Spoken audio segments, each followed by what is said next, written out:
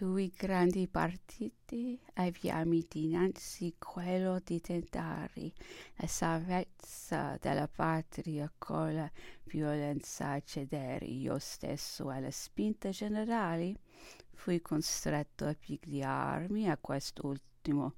Amici e nemici, benevolenti e malevoli, tutti abbiano inalberato il capo contro di me. Io rimasi solo dei vecchi sociaceri, caduto una volta era caduto per sempre, perché io non sono uomo da mezzi misuri. E poi la sovranità non si lascia né si riprende come fosse un mantello. L'altro partito richiedeva un straordinario vigore. Si sarebbero trovati grandi colpevoli e avrebbe fatto uopo di grandi castighi. Il sangue poteva scorrere a torrenti. Né ci era dato prevedere dove ci saremmo fermati.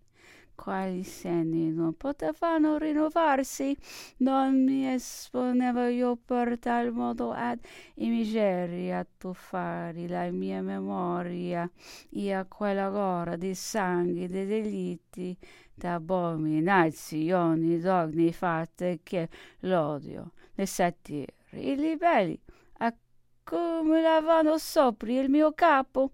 Ciò facendo avrei giustificato tutto quello che piacque loro diventare sul mio conto.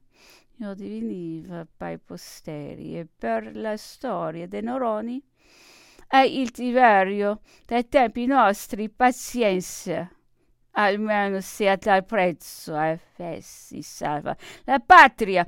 E mi sentiva di tanto, né mi sarebbe venuto manco il coraggio, ma era poi ben certo che l'esito si avrebbe corrisposto. Tutti i nostri pericoli non venivano cia dal di fuori, poiché le nostre interni discordili avanzavano di gran lunga.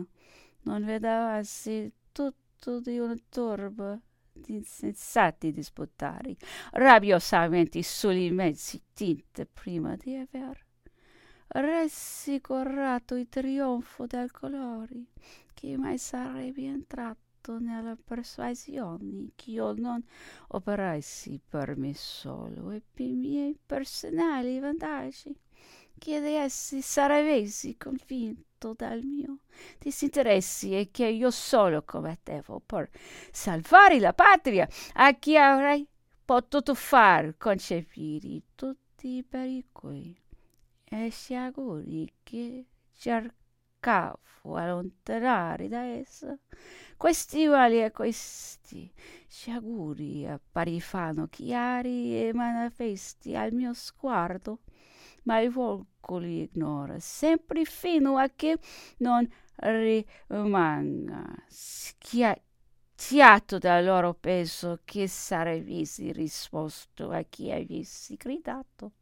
C'è quello di nuovo, il despota, il tiranno, e viola oggi giuramenti di ieri, e chissà mai se in questi movimenti, in questo inestricabili inveluppo, io non sarei forse caduto sotto il colpo di un mano francese nel conflitto civile, allora che diventava ma le nazioni agli sguardi dal modo e nella stima delle più remote generazioni, perché la sua gloria consiste tutta nell'assentimento ai miei principi.